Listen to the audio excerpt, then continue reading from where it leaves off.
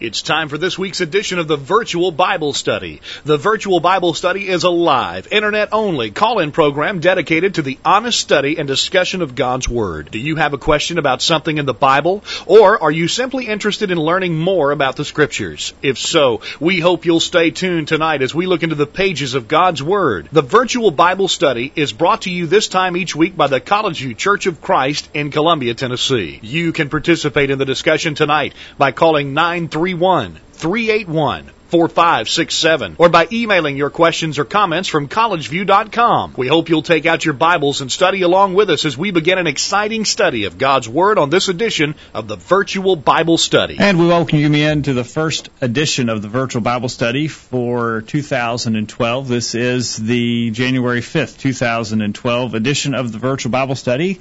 We're live, we're on your computers, and we appreciate you being here tonight as well. My name is Jacob Gwynn. My father, Greg Gwynn, is here. Hello, Dad. Jacob, great to be with you on the Virtual Bible Study. Looking forward to a good study tonight. Forward to a good discussion with you and with our listeners, and you participate in one of three ways. If you're listening to us live tonight, give us a call at 877-381-4567. If you would like to email us, the email address is questions@collegeview.com, and the chat room is open with listeners from around the world tonight, and so we hope you'll join in there as well. Jacob, I got an email from a regular listener who had been poking around in our archive files. A lot of listeners are doing that. Yeah, and we don't mention that a whole lot, but our archives actually are a pretty good study resource these days because we've got over 300 recorded episodes of the Virtual Bible. 300 hours. And they're on a huge variety of topics. And so if you're studying something, have a question about something, if you'll go to the archive page, we don't have a search engine on our website, but if you type Control-F and put in a keyword, for instance, if you wanted to study about Jehovah's Witnesses, and you type that in, it will highlight all of our archived editions that deal with that subject. And so you can use that as a resource. Well, anyway, one of our listeners was looking there on our archive page and got to listening to a program we did not too long ago in which we were talking about Mormonism as a cult. Yeah. And he said, I was recently listening to the archive on Mormonism being a cult. You indicated that you asked the Mormons to prove their false doctrine is inspired by God. Of course, they cannot do that. I made the point on that program, Jacob, that when the Mormons come and want to study with me, I am glad to do so, but on only one topic. And that is, I asked them to prove to me that the writings of Joseph Smith are inspired by God. I make the point, that's what I do if I'm talking to someone who doesn't believe the Bible. Right. And that's where you got to start. And so that's where they've got to start with me. Typically, they will not engage me in such a study. Right. So this listener goes on to say, but I was curious, how would I today prove that the Bible is inspired by God? If I was to ask them, that is, if you ask Mormons to prove what they believe, then I need to be able to do the same, and I truly have no idea. Thanks. That was an interesting comment. I was interested to hear that. And I wonder, honestly, this listener gives us an honest evaluation of his own situation. He says, I couldn't do it. I wonder how many Christians are in that same boat. I would guess that a fairly significant percentage of Christians are in that same boat, that if pressed to prove what they believe about the Bible, they'd have trouble doing it. In other words, now they believe that the Bible's inspired, and they've believed that all their lives. Right. Maybe their parents believed it and taught them to believe that. Yeah. But when push comes to shove, if they had to actually prove it to an atheist or an unbeliever, if they had to defend that proposition that the Bible is the inspired Word of God, they'd have trouble doing it. All right, that's an interesting question. I appreciate the listener who sent in that comment. We want to talk about that tonight. You posed 3 questions for us earlier today. What are those questions that will serve as our framework for tonight? All right, to our update list, earlier today we sent out these questions. I always remind you, get on the update list if you're not. Send us an email to questions@collegeview.com. Say, put me on the list. We'll do it. Here's what we sent out to our list today. Number 1, do you think the inspiration of the Scriptures is provable, or must this be accepted as simply a leap of faith? Right. In other words, can you prove it, or you just have to say, well, I can't really prove it, but I'm just going to believe it anyway? Mm-hmm. Now, if you think it's unprovable, explain why. That was the follow-up. Or, if you think it is provable, give your arguments that you believe prove the inspiration of the Scriptures. That's what we want to do. We want to be able to give our arguments. We think about 1 Peter chapter 3, verse 15, that tells us to be ready always, to give an answer to every man that asks you a reason of the hope that is in you with meekness and fear. Yep. So we're actually commanded as Christians, be ready. Somebody asks you, be ready. Give them an answer. Yep. And that word give an answer there is actually the idea of making a defense, like in a court of law. Present your case sort of thing. So that's what we want to look at those arguments. Okay. Now, for those who present arguments, I ask a follow-up question. Which of those arguments do you think is the most convincing to you personally? Now, we're going to look at several different ways of proving that the Scriptures are inspired. Of those arguments, which one is most compelling to you? I think in this matter that different people will be moved by or convinced or maybe their senses will be appealed to more by some arguments than others. What appeals to you? Right. And then finally, we ask the question about internal proofs and external proofs to do a little defining of what when we're studying evidences. Sometimes we talk about internal evidence and external evidence. So, what are those, and what is the appropriate use of each one? What do you think of the values of using internal evidences? What do you think of the values of using external evidences? All right. We look forward to hearing from you at 877-381-4567. Questions at collegeview.com. And the chat room is buzzed tonight, so be sure to join in there if you're not logged in. Now, I want to start the question, though, tonight, Dad. I want to ask you, is there something wrong with asking, can we prove the Bible's inspired? I mean, is that to show that we don't have faith? Should I feel guilty if I want to have some proof that the Bible is inspired? No, I actually think it's the right thing to do. I think that we should expect to have proof. I don't believe that God ever asks us to just blindly accept things without convincing evidence. And so I don't think that's a bad thing. I think it's a good thing to say, I need the proof personally. I need to be convinced, and then I need to be able to present that evidence to other people too. Okay. Because I think in the world increasingly we're going to be confronted by people who do not believe. There are a lot of atheists in the world. Their numbers are increasing. The atheists have actually become pretty evangelistic about their cause. Yeah. We interviewed Dan Barker a good while back. Monty's behind the controls tonight. Monty, you heard Dan Barker interviewed earlier this week, didn't you, on a national call-in program? Yeah, I was listening to the talk radio one day this week at work, and I believe it was the Laura Ingraham show, and they had him on there discussing something about it. With what I was doing, I wasn't able to catch all of it, but I recognized his name and all and remembered that we had talked to him on the virtual Bible study. Yeah, what's that name of that group? Freedom From Religion? FreedomFromReligion.org, I think, yeah. And anyway, he's like a preacher.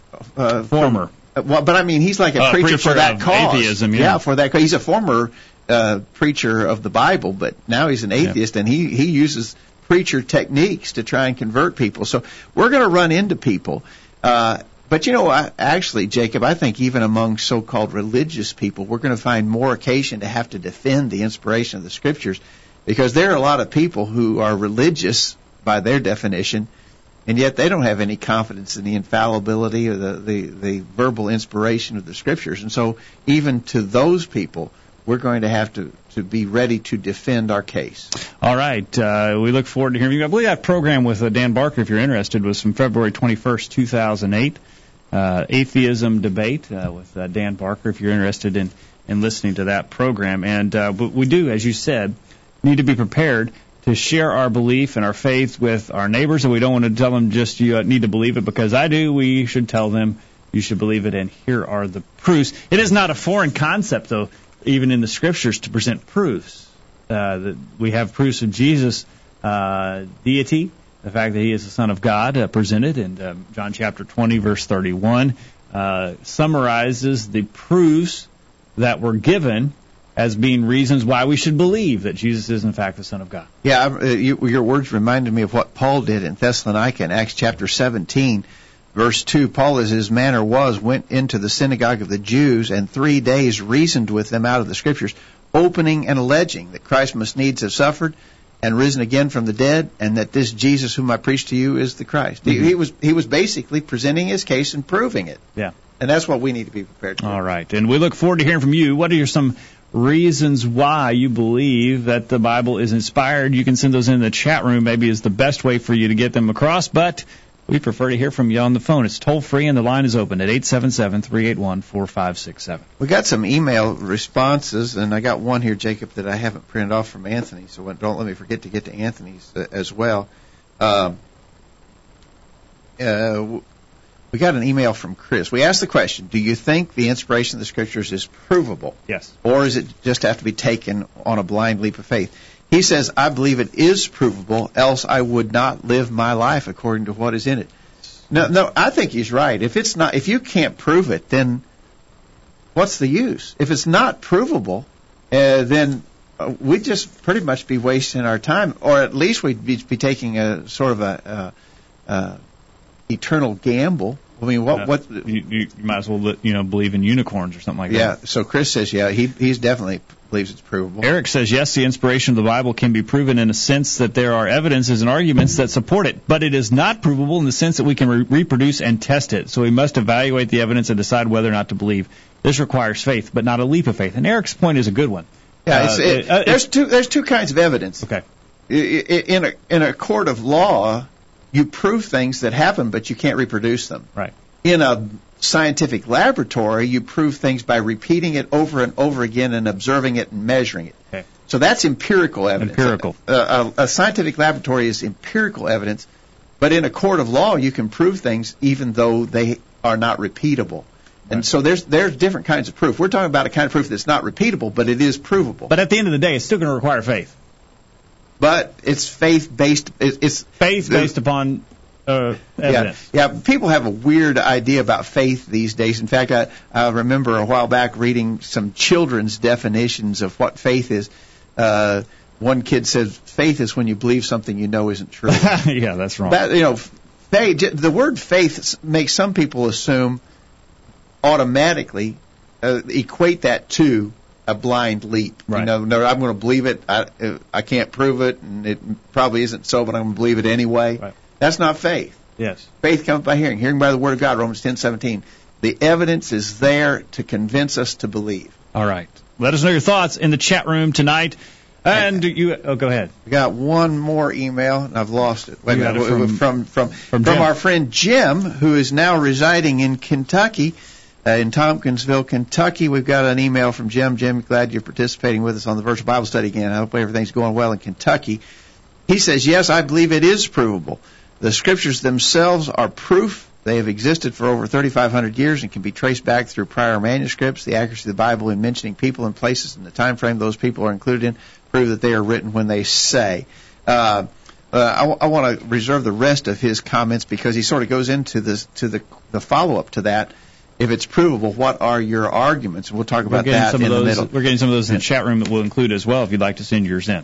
All right. I got an interesting comment from Peter, and last I knew Peter was in Australia. Right. Peter, good to have you on the program tonight. Peter said, people have been trying to disprove the Bible for centuries and have not succeeded. And that in and of itself should be good proof to us to believe that the Bible is inspired, because there has been an enormous amount of effort to disprove it and to prove that it is not inspired, and they've failed. So it would lead you to believe that, it must be inspired. I think Peter's on the right track there. I don't believe that there's any book that comes even close. There's no subject matter that comes even close to having been scrutinized and viciously attacked like the Bible, and yet it survives. Yeah. And it's withstood all of those assaults, and therefore I think he's exactly on the right track. All right, good to have Peter on the line with us tonight, and I understand that probably Peter's eating lunch while he listens to us on Friday afternoon in Australia. Yeah. So I hope that we're settling your lunch okay there for you, Peter. Good to hear from you on the program tonight. Let me read from Anthony what he says in email. He's in the chat room too, but on email he says, perhaps I'm barking up the wrong tree, but here's my take on the idea of being provable. Provable, I guess, is a relative term. Provable to whom? Provable in an American court of law? Provable beyond a reasonable doubt? Or provable in the sense that I can't prove that the president lives at 1600 Pennsylvania Avenue? Some things can be proven empirically through our senses. For example, I can prove that the president lives in the White House because I could take you there and show you. The inspiration of the Bible is not provable empirically, at least in this sense. So the proof must be more in the way of preponderance of evidence. Even with this approach, however, it might be provable to some people and not provable to others. You can convince some that the Bible is inspired, but you may present the same evidence to another person and he will reject your claim of inspiration. I'm open to criticism on this point, but off the top of my head, it seems that the provability depends on the person you're trying to convince. I think that's probably true, and again, Anthony emphasizes what we were saying about there are different kinds of evidence. There are some people that are not going to be persuaded, obviously. If people could be persuaded, we have a world full of believers, there wouldn't be such a thing as atheists. But I think I would make this argument to an open-minded person who will consider the evidence. It can be proved. With an honest heart. With an open-minded person with an honest heart can be convinced that the Bible is inspired by God. Good comments. I'm convinced it's time for a break. We're going to get a break, and we're going to get your comments on the other side. Give us a call. It's toll-free, 877-381-4567, questions@collegeview.com. And the chat room is open. If you've not signed in tonight, it's very easy to do. Do that during the break, and you can send your comments in there. Don't go anywhere. We continue right after this. Don't touch that mouse. The virtual Bible study will be back right after this. Do you remember when you went to church and heard sermons that clearly set forth the New Testament plan of salvation?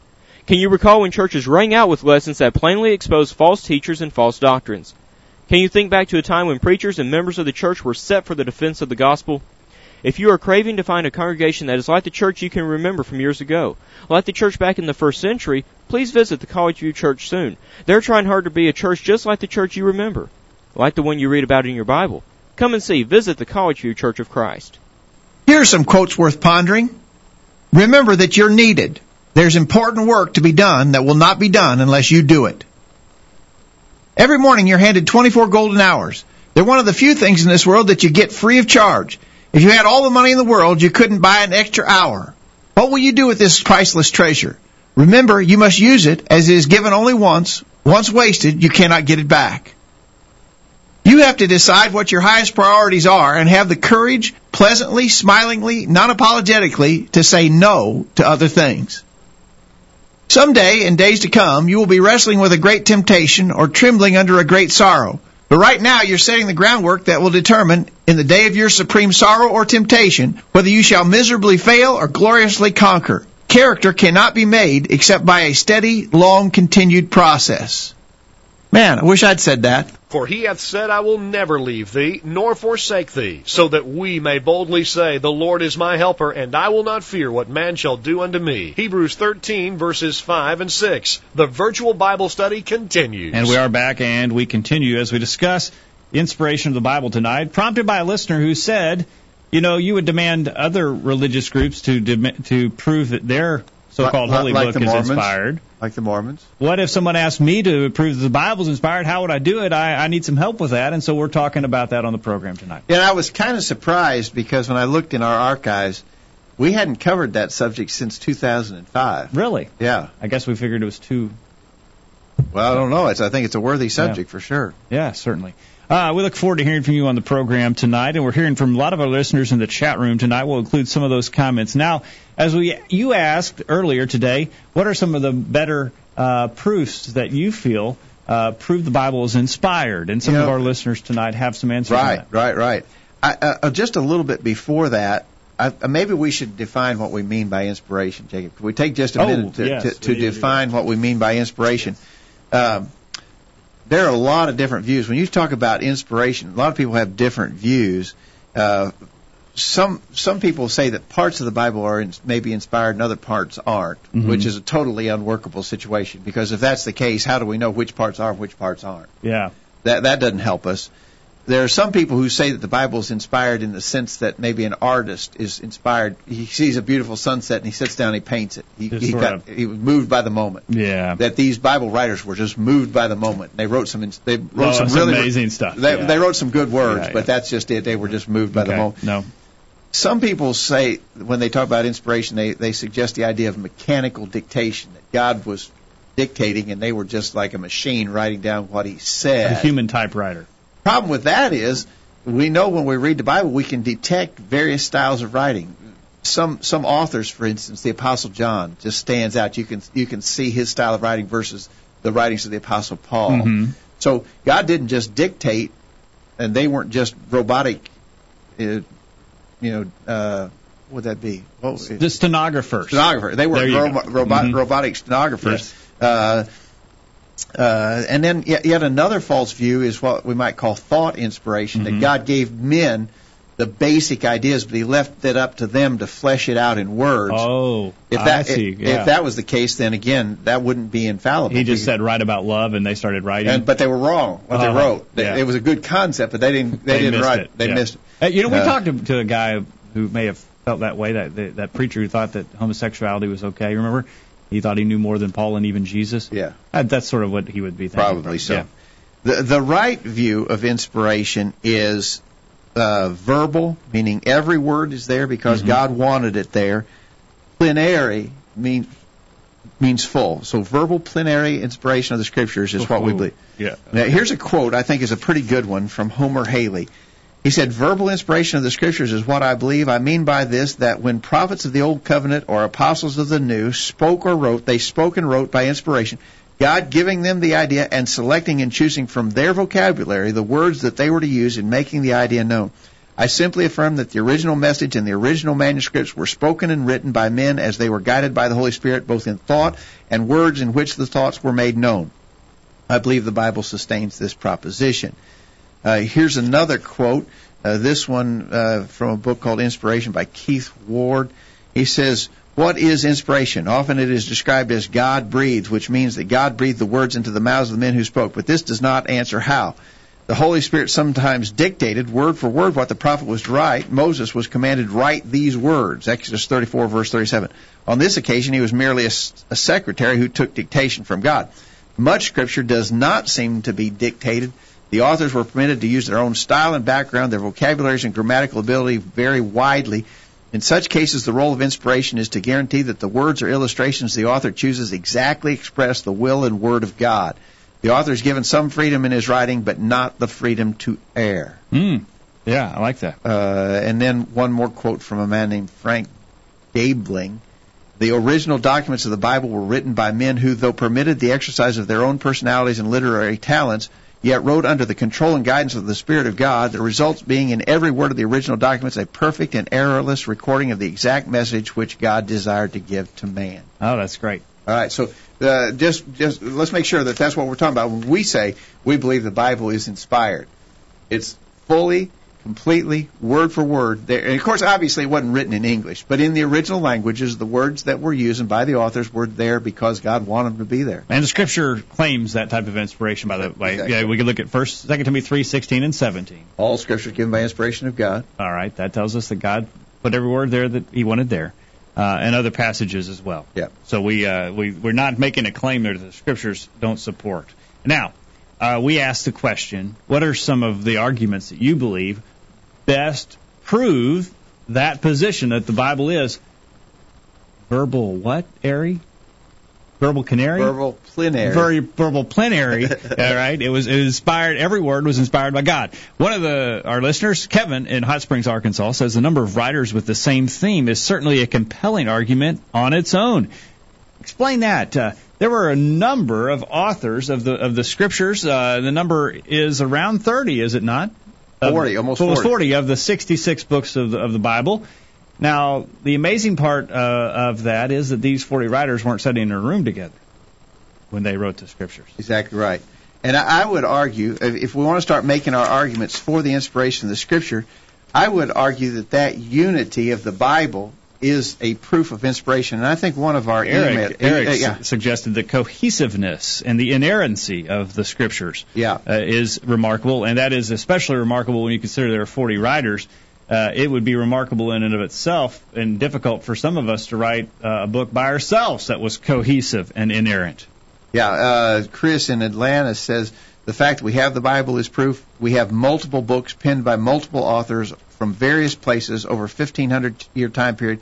Yet in spite of this incredible diversity, we have a unified, non-contradictory theme. So he mentions that as well. That is an amazing thing. We're going to talk in a minute about what is the most compelling proof to you. To me, I'll tell you right now, that right there is the compelling proof to me. How could these authors, you think about this, the oldest parts of the Bible were written about 1,500 years before Christ was born. Moses wrote the first 5 books of the Old Testament. Mm-hmm. And that was about 1,500 years before Christ. Okay, 1,500 years now, BC. And then, of course, the newest parts of our Bible were written in the 1st century A.D. So over that approximately 1,500-year time period, these 40 different human penmen wrote the Bible. As you said, Jacob, they didn't have the opportunity to sit down around some huge conference table and say, okay, now we're going to talk about how God chose Abraham. And now, when we talk about that, be sure you say it this way, because if you say it that way and I say it this way, then we're going to end up in a mess. Right. They didn't have that opportunity to confer like that. And so when they wrote on the same subjects, how did these men, many of whom did not know each other, they didn't live in the same places, they didn't live in the same time frames, they didn't even all speak the same languages, how did they end up with a finished document when you put it all together? It has this unified theme and no contradictions in it. I think that would be just impossible unless God was guiding the process. Imagine, you're talking 1,500 years. Yeah, think about what was 1,500 years ago. 1,500 years ago was about 500 AD. Yeah. Back in the early Dark Ages. Yeah. And people back then were writing something, and here we are in the 21st century, and we're writing something. We don't know each other. We don't confer. We don't compare our writings to make sure they're good.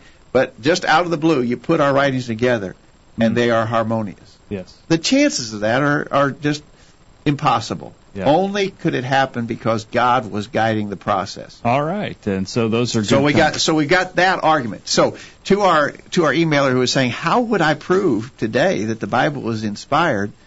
Prove it that way.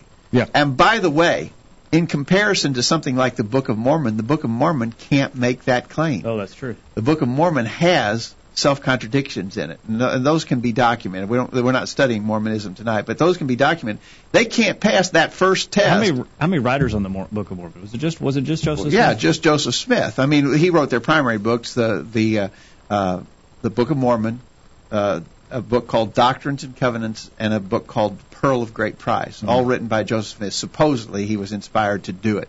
But they can't even pass that first test that the Bible passes. One author, he couldn't even write and not contradict himself. We got 40 authors writing, and they don't contradict one another. All right. Well, that's a good argument, and it's such a good argument, we ought to take a break and let it sink in for a minute, we'll get your comments on the other side. Let us know your thoughts. The telephone line is open. Why not give us a call right now? I'll be ready to go when we get back, or send us an email, give us a chat in the chat room tonight. Don't go anywhere. We continue after this week's bullet point. Have you checked out all of the resources on collegeview.com lately? Check it out now while you listen to these important messages. The virtual Bible study will be right back after this. This is Greg Gwynn with this week's bullet point. When Jehoram, the son of Jehoshaphat, became king over Judah, he secured his position on the throne by killing all of his brothers. You can read about that in 2 Chronicles chapter 21. This was just the beginning of his horribly wicked reign. He made shrines to various idolatrous gods and coerced God's people to worship those idols. Finally, because of his great wickedness, Elijah the prophet sent him a letter foretelling of his death by a terrible intestinal illness. The prophecy became true, and Jehoram died in severe pain, 2 Chronicles 21, verse 19. In a final footnote of this terrible life, the inspired record says that the customary burial proceedings of a king were not performed, and that he departed, quote, to no one's sorrow, verse 20. What a sad commentary on a misspent life. In contrast to that, consider the death of a woman named Dorcas, recorded in Acts chapter 9. She was, quote, abounding with deeds of kindness and charity, which she continually did. When the Apostle Peter came to the place, the room was full of people who were, quote, weeping and showing the coats and garments which Dorcas made while she was with them. Her obviously good life left a positive and lasting impression on all who knew her, and they mourned her passing. As Jehoram and Dorcas, we too will one day pass away from this life. We wonder, will we be missed? Will anyone mourn when we are gone? The answer to these questions, of course, is to be determined by how we spend our time here and now. If we are faithful and dedicated to both God and man, and if we are busy serving the Lord and others, and if we live less for self and more for family, friends, and neighbors, and if we keep our eye firmly fixed on what is really most important in this life, then there's a good probability that our passing will be more like Dorcas's and not like Jehoram's. When you die, will anyone miss you? That's this week's bullet point. Think about it. Hello, my name's Jeffrey Vernon. I'm 13, and this is the Virtual Bible Study. That was me 5 years ago. Now I'm 18 and I still love listening to the Virtual Bible Study. Missed a recent virtual Bible study program? Listen to any of our past programs from the archive section of our website. Now, back to the Virtual Bible Study. And we welcome you back to the program tonight. And if you want to visit our website, it is thevirtualbiblestudy.com. And we might let you know that if you'll visit that website in the next coming day or so, you'll find out more information about a sermon podcast from our website there. You can listen to a recent sermon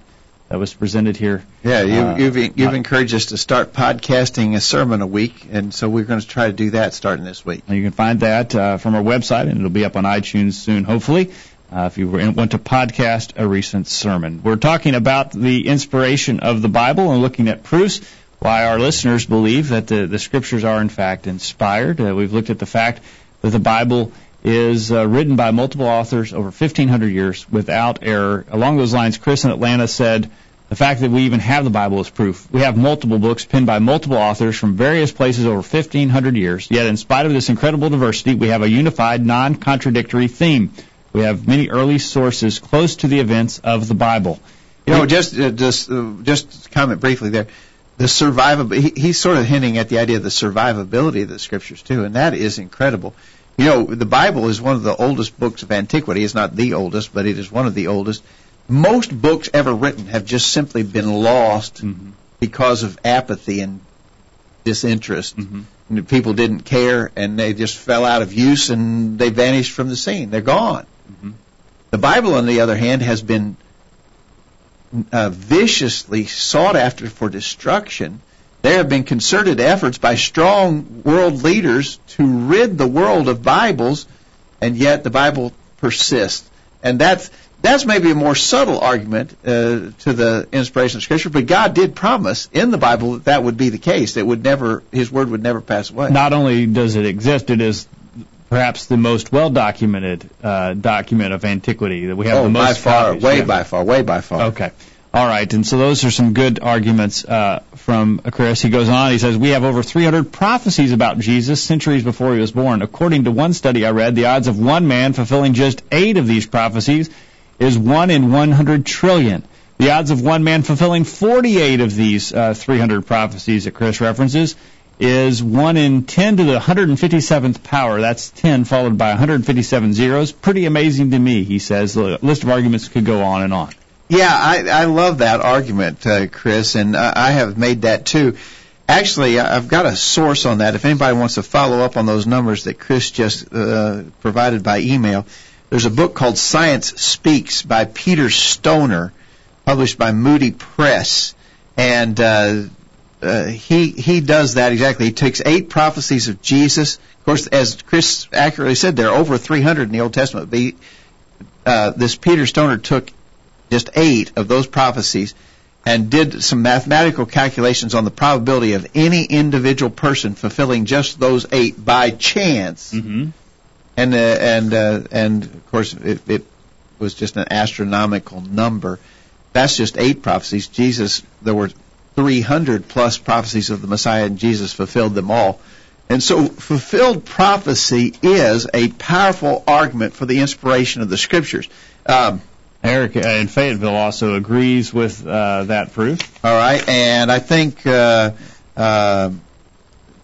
see here. Jim, who's formerly from Mount Pleasant, now in Kentucky, says if is the fact that Jesus Christ is an actual being who lived in the first century and whose life was recorded as a real life by not only the biblical writers but both by his enemies and the scholars of his day.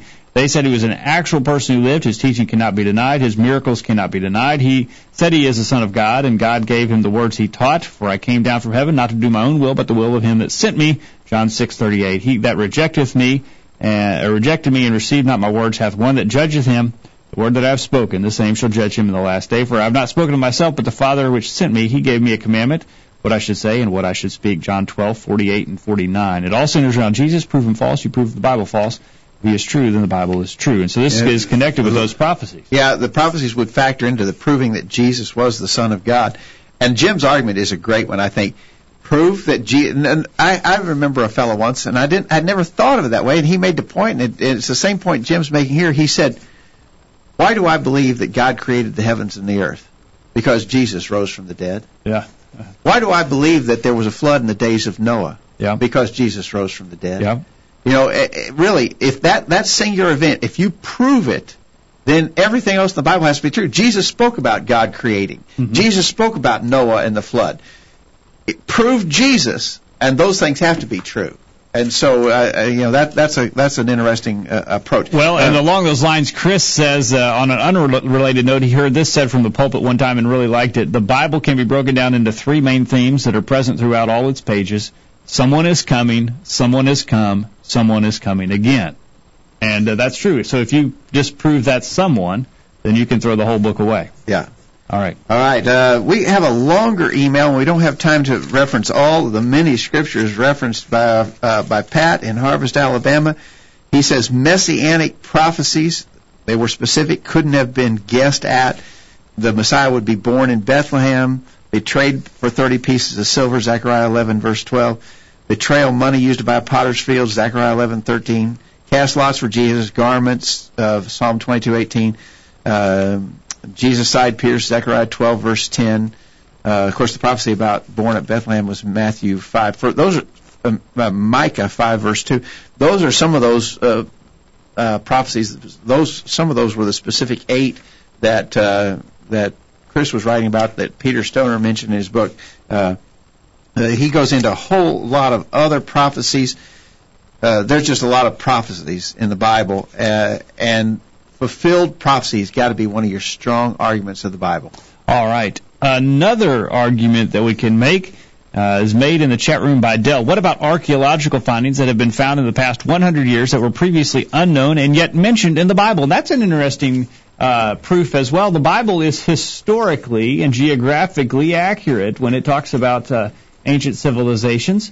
In fact, civilizations that we've discovered within the last 100 years, the Scriptures mentioned them, and they were accurate. Yeah, the historic accuracy of the Bible, as proved by archaeology, is another proof. So what we're saying here, we've got proofs. We've got the unified theme and infallibility, non-contradictions in the Bible. One, fulfilled prophecies. Number two, I'm trying to sort of summarize for our listener who said, I don't know if I could make the arguments. I don't know if I could prove it. So here's one, the harmony and unity of the Bible, no contradiction. Number two, the fulfilled prophecies that are mentioned in the Bible. Number three, now we're going to a third argument, and it's history and archaeology. There's a lot of impressive finds, even within the last 100 years. I think in the chat room, Dell in the chat room said there's a lot of archaeological findings in the last 100 years that have proved things that previously weren't thought to be so, the Bible said. For instance, here's an example.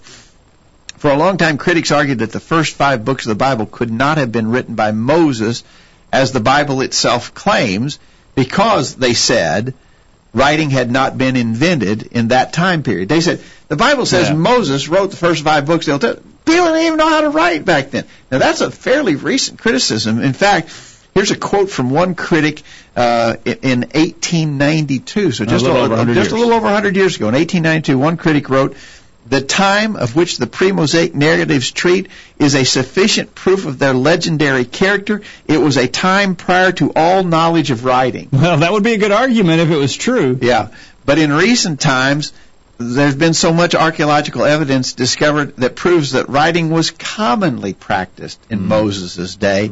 And now one author said that the question should ever have been raised whether Moses could have known how to write appears to us now absurd. Yeah.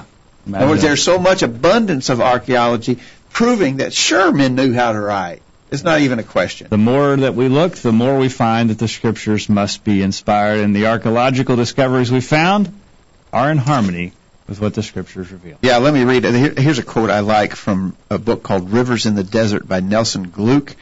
He said, "It may be stated categorically that no archaeological discovery has ever controverted a biblical reference. Scores of archaeological findings have been made which confirm in clear outline or exact detail historical statements in the Bible."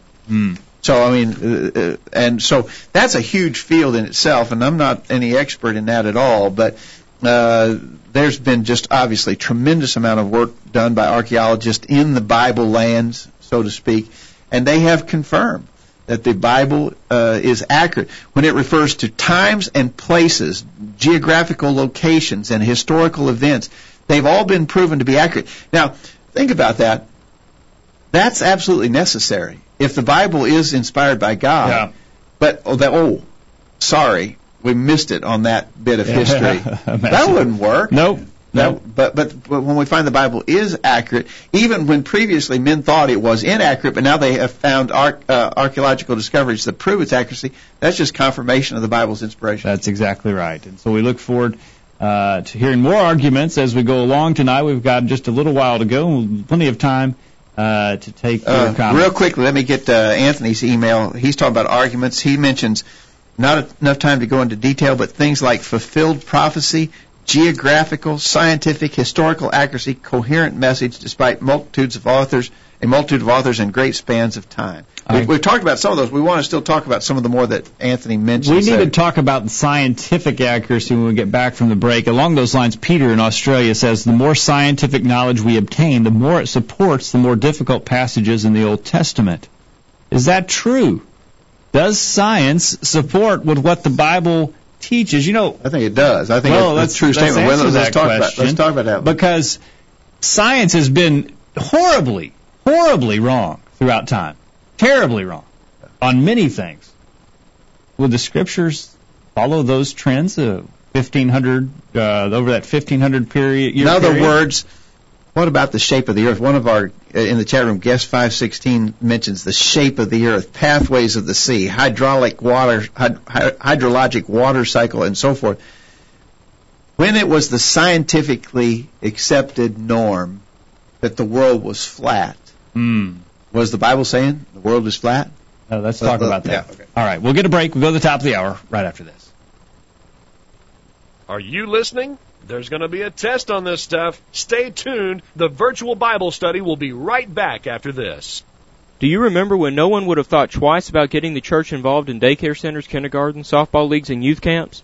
Are you upset when churches spend more time and money on social programs and recreational activities than on spreading the gospel? Are you tired of seeing congregations with their emphasis in entirely the wrong areas?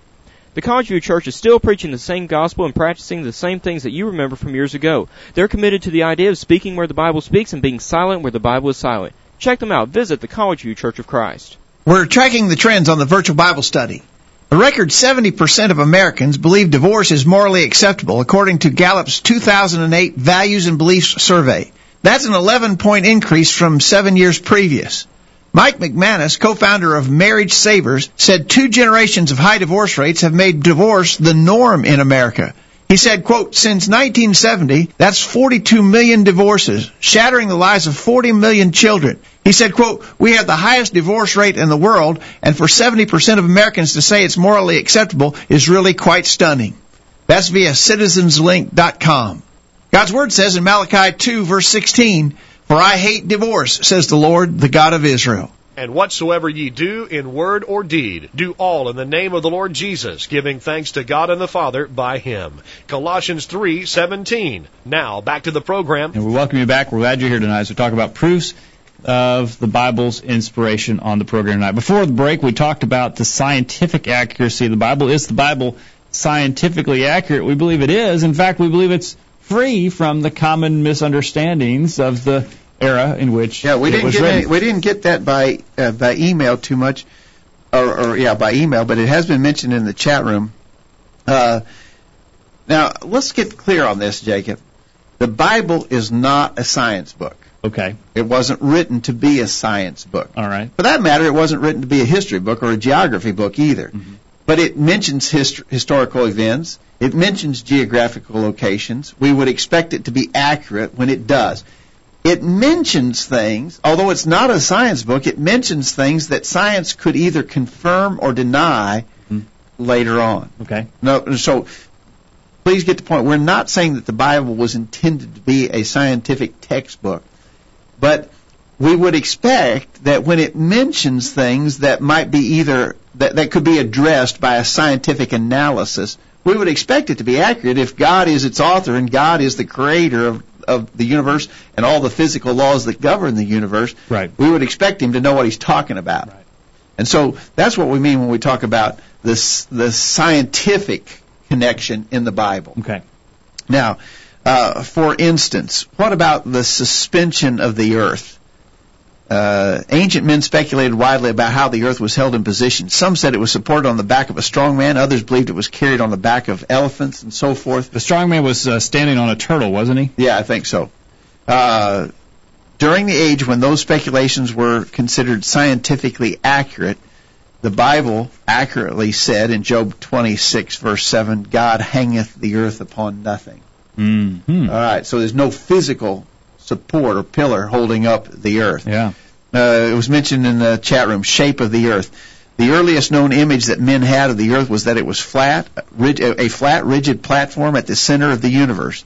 The concept of a spherical earth was not widely accepted until the Renaissance. And so that's from Encyclopedia Americana. And what happened if you went too far? Did you just fall off? That's what they believe. Oh, boy.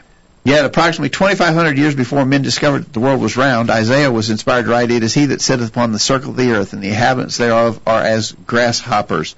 The word circle of the earth is from a Hebrew word that can mean, according to Davidson's Analytic Hebrew and Chaldee Lexicon, it can mean a sphere. Mm-hmm. The Douay version says the globe of the earth. Moffat's version says the round earth. So, again, those are just some things from science. Again, I believe what is most significant in that realm is not what the Bible says, but what it doesn't say. That the Bible does not go off the chart and follow after the superstitious views of uninformed men. You know, for instance, Moses was trained in the best knowledge of the Egyptians. He was raised as the son of Pharaoh's daughter. Uh-huh. As such, Pharaoh would have, in Pharaoh's school, Moses would have been taught that men came from white worms that crawled out of the Nile River. Right. Well, Moses then sits down to write about beginnings. He's writing the book of Genesis. Yeah.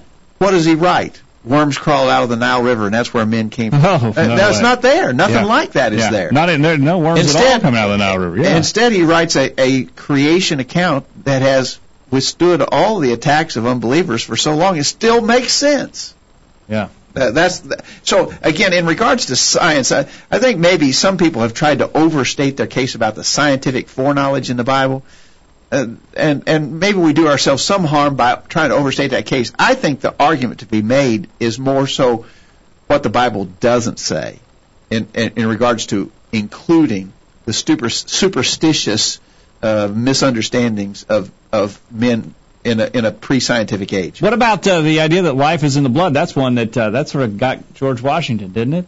This whole idea of bloodletting, wasn't that a common thing that people didn't understand? You needed blood to live?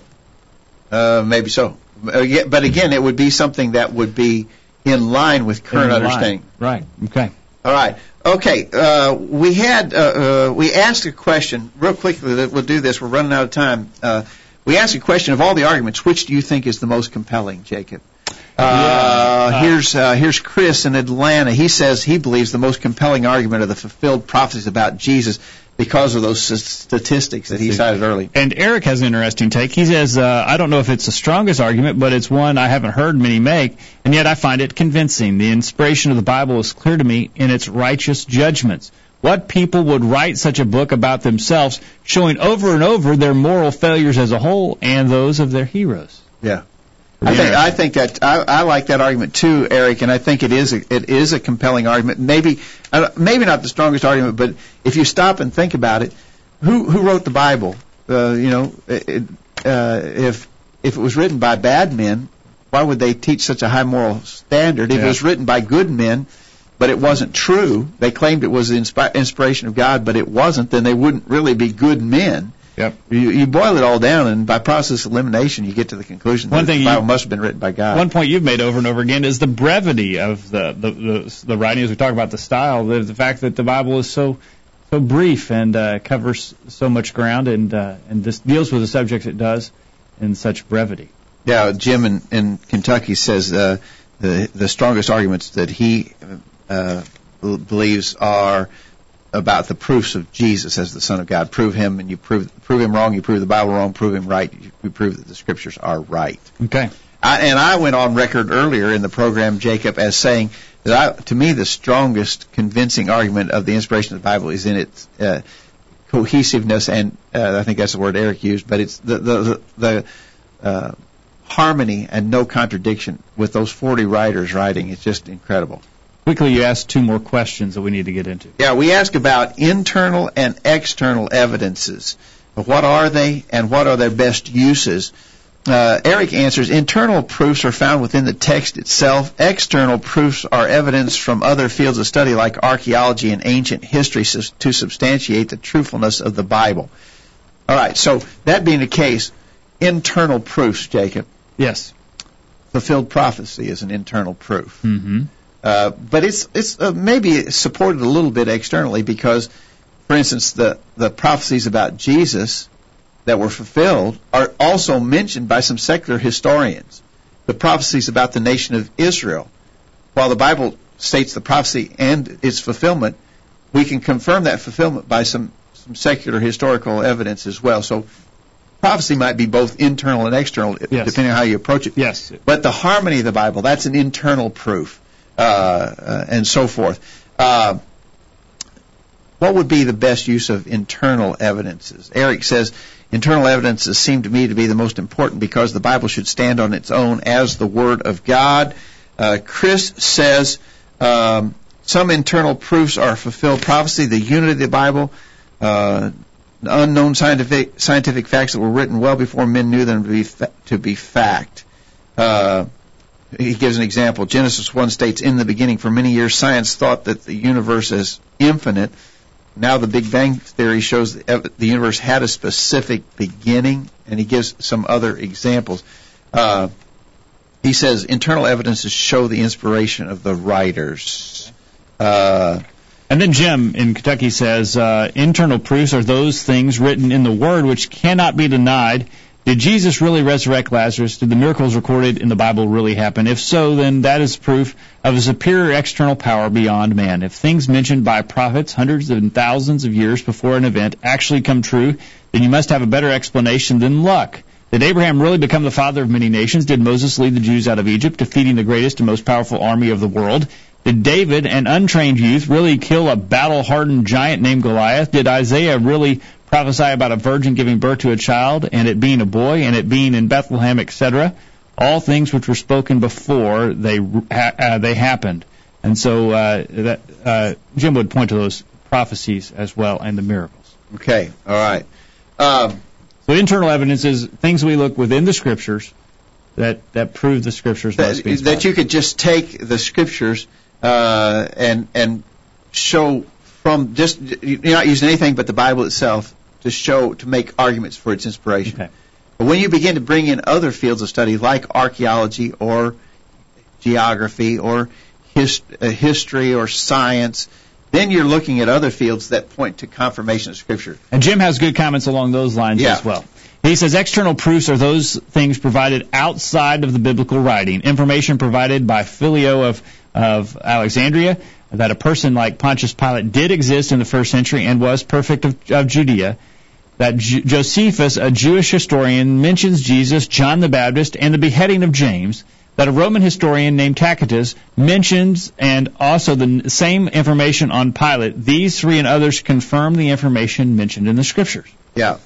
And this is Chris, and I like his point. External evidences verify what is written in the pages. It also helps to answer the claim we use circular reasoning when we believe the Bible is inspired because it says so.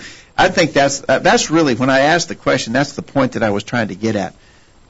We need to be informed in some of these external evidences because if you're studying with an atheist, then he doesn't believe the Bible, so you can't use the Bible to prove anything. Right. You've got to come at that from these external evidences before you can then get him to open his eyes and give some consideration to the internal evidences. So both the internal evidences and the external evidences are helpful for us, and we need to be informed about them. All right. Eric says external proofs can be valuable faith boosters. The fact that the peoples and places mentioned in the Bible are, for the most part, well documented outside of the Scriptures strengthens our faith in the truthfulness of the Bible accounts. Compare this with the Book of Mormon, which mentions civilizations, technologies, etc., for which there are no external evidences that they ever existed. Yeah, that's one of the things about the Book of Mormon that proves it's not inspired is because it mentions things as being so long before they were so. Yeah. just chronological impossibilities are mentioned in the Book of Mormon. The Book of Mormon fails the test of inspiration. Some of the very things that we've talked about tonight, you take those same tests and apply it to the Book of Mormon, you're going to say, well, that can't be inspired. Whereas you apply these tests to the Bible and you end up with the conclusion the Bible absolutely is the inspired Word of God. All right. All the proofs point to that undeniable conclusion. Monty has been behind the controls all night, has been silent. Monty, your thoughts about inspiration of the Bible? Any arguments that we overlooked tonight? I don't really know of any that I think we overlooked. I agree with all the things we've said, and especially like we was talking about external evidences where the Bible talked about the world was round thousands of years before men discovered it, and like the currents or pathways in the seas, the Bible talked about long before men discovered it. But the fact that men didn't know it yet didn't mean that the Bible was wrong. So when we get to the best of our provable knowledge, and I'm talking about provable things, not just theories, there's nothing in our knowledge that really contradicts the Bible. The Bible confirms itself through the things that we know. The more we learn, the more we realize the truthfulness of the Scripture. I found a quote here in my notes from Irvin Himmel, and I thought it was pretty good. He says, obviously enough, there are some Bible facts that we can never expect archaeology to verify. For instance, we could scarcely expect a relic to be unearthed which would prove conclusively that Peter walked on the water or that demons entered into swine. Notwithstanding, every piece of evidence that confirms any part of the text increases our faith in the whole of the Bible. And every discovery that tends to broaden our understanding of the living Word deepens our faith. Archaeology and the Bible are friends. Each tells its story of the ancient past in its own way, but because each tells the truth, one is not at variance with the other. Yeah. Pretty good on the external evidence of archaeology. All right. Well, we've had a good discussion tonight, and hopefully it's been helpful to that listener who had questions about how do you prove that the Scriptures are, in fact, the Word of God. That's a very worthy question. I believe that all of us as Christians have got to be ready to answer that challenge. All right. Be ready always to give an answer to every man that asks you a reason of the hope that is in you with fear and meekness. 1 Peter 3:15. All right. Well, that brings us to another point that we need to make before we conclude, and that is that if you have a question about some Bible topic that you'd like heard discussed and answers perhaps to some questions that you have, send that suggestion in to us anytime. We'd love to hear from you. We'd like to talk about things that are helpful to you. And so if you have a suggestion or a question that you'd like discussed, please send that comment in. Dad, thank you for your time tonight. Thanks, Jacob. And Monty, thank you for your time driving the controls tonight. Thank you. And thank you for being on the other end of the line. We look forward to talking with you again this time next week on another edition of the Virtual Bible Study. In the meantime, we encourage you to put God first in your life, study His inspired Word, the Bible, and live by it every day. You'll never regret it. Thanks for listening to the Virtual Bible Study, brought to you by the College View Church of Christ. The College View Church of Christ meets at 1618 Hampshire Pike in Columbia, Tennessee. If you are in the Columbia, Tennessee area, we encourage you to worship with the College View Church of Christ on Sunday mornings at 9:30 and on Sunday evenings at 6 o'clock. The College View Church of Christ also welcomes you to attend their Wednesday night Bible studies at 7 o'clock. If you have any questions about something that was said on tonight's broadcast or would like more information about the College View Church of Christ, please call 931-381-4567. That number again, 931-381-4567. Or for more information on the internet, visit collegeview.com. Be sure to tune into the Virtual Bible Study this time next Thursday for another informative study of God's Word.